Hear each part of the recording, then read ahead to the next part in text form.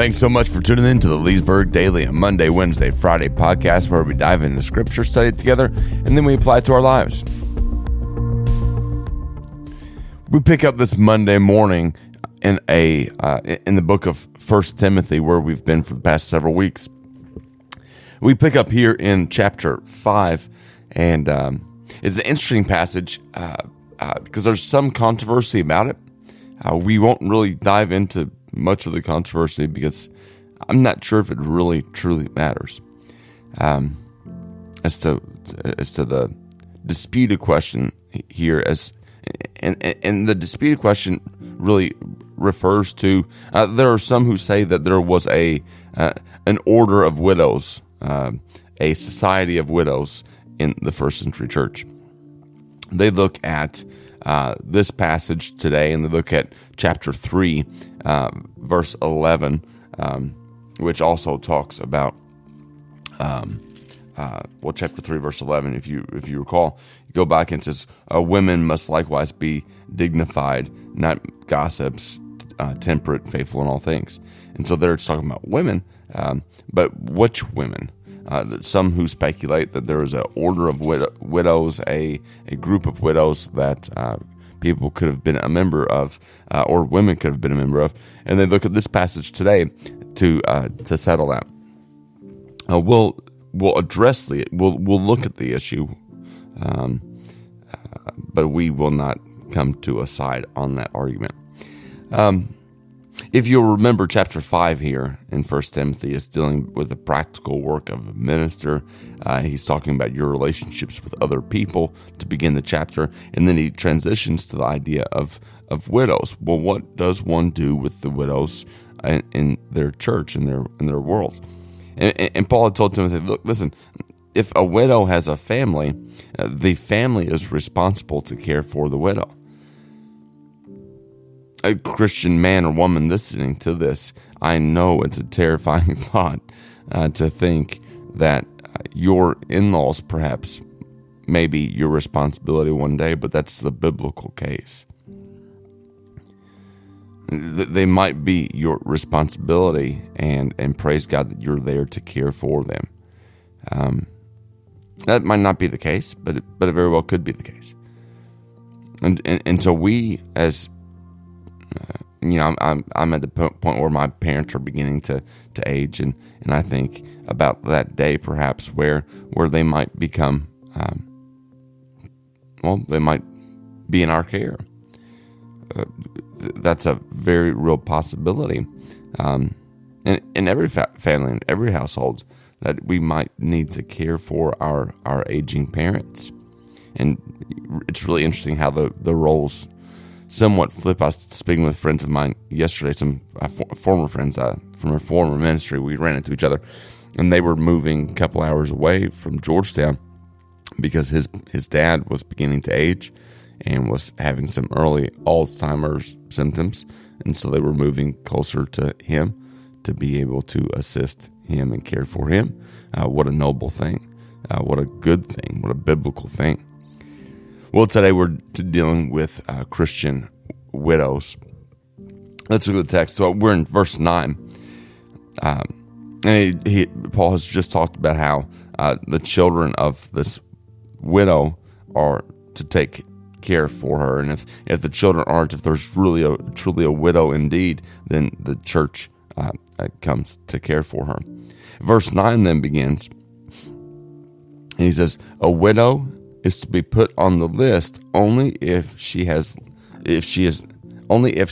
not less than 60 years old. That's Paul's there. Really, the controversy opens up with this talk of the list.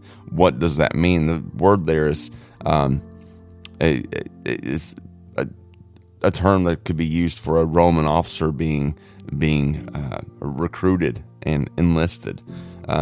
What is Paul talking about here? That's why some people say, well, he's talking about an order of widows. These order of widows, they speculate, they have specific duties and jobs within the church.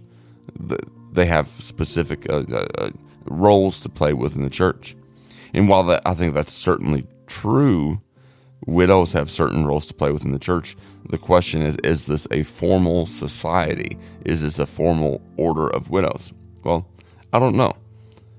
A widow is to be put on the list only if she is not less than 60 years old. See, the interesting criteria there, it begins, is she must be older than 60. Now, if there were a formal order, I think it seems fairly strange that there would be a specific age qualifications for a small group. Of course, I guess we do that. I mean, we've all been in churches where they've got the small group that's for I can't remember the names of them. It's just, the young at heart group, 60 plus, So maybe that's what's going on here. I don't know. But Paul says, whatever this group is, this widow that's going to be cared for by the church as infants, she should be not less than 60. And then it says, having been the wife of one man. Well, what does that mean? The whole idea there is having been faithful to her husband. A widow must be faithful to her husband, which should mean here that she has been faithful to her husband after his death. Of course, after his death, during his life, but also after his death. She hasn't been with other men. She hasn't been seeking to fulfill those desires elsewhere. She's been faithful to one man. And look what else. Having the reputation of good works. She should be a good worker. She should be known to be a faithful worker. And if she has brought up children, if she has been shown hospitality to strangers, if she has washed the saints' feet, if she has assisted those in distress, and if she has devoted herself to every good work. Here in verses 9 and 10, we see a widow is identified here, and this widow who's going to be cared for by the church should be older than 60, generally. Now, the question comes to, is it wrong to help younger widows? Well, certainly not. But in their tight circumstances that are in at this day, a younger woman could find herself remarried and cared for in that regard. But an older woman, older than 60, the likelihood of her being able to do that in this day was quite rare. She has a reputation for good work. If she's brought up children, she's shown hospitality to strangers. She's washed the saints' feet. She's not just someone who takes, but she also has value to add to the church, and that's really the point here.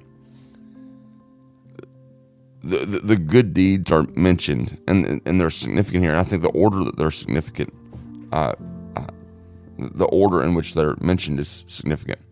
Childcare ranks first. This widow ought to be helpful with children. Hospitality is next. Humble service towards others is third.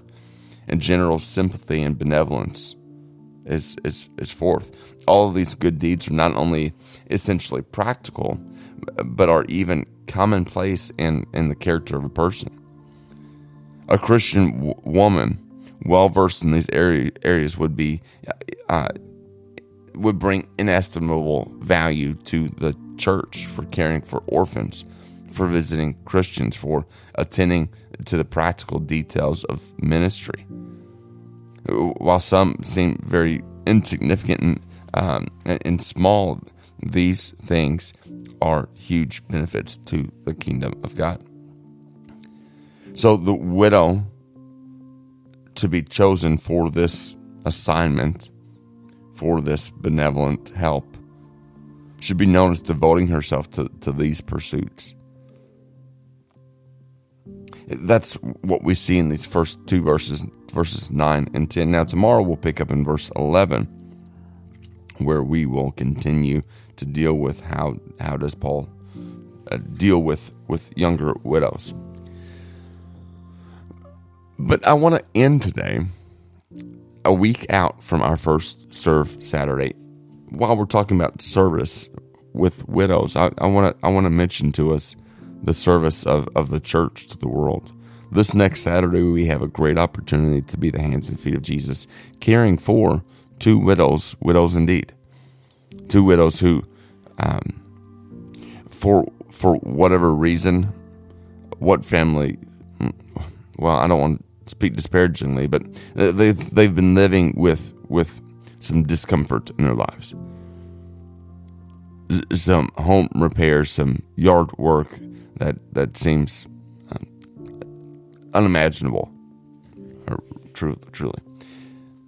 And I want to ask the question, well, why aren't their families helping? Why, and of course some do, but there's still disrepair that needs to be happen, that needs to happen. And my question, why haven't they fixed it?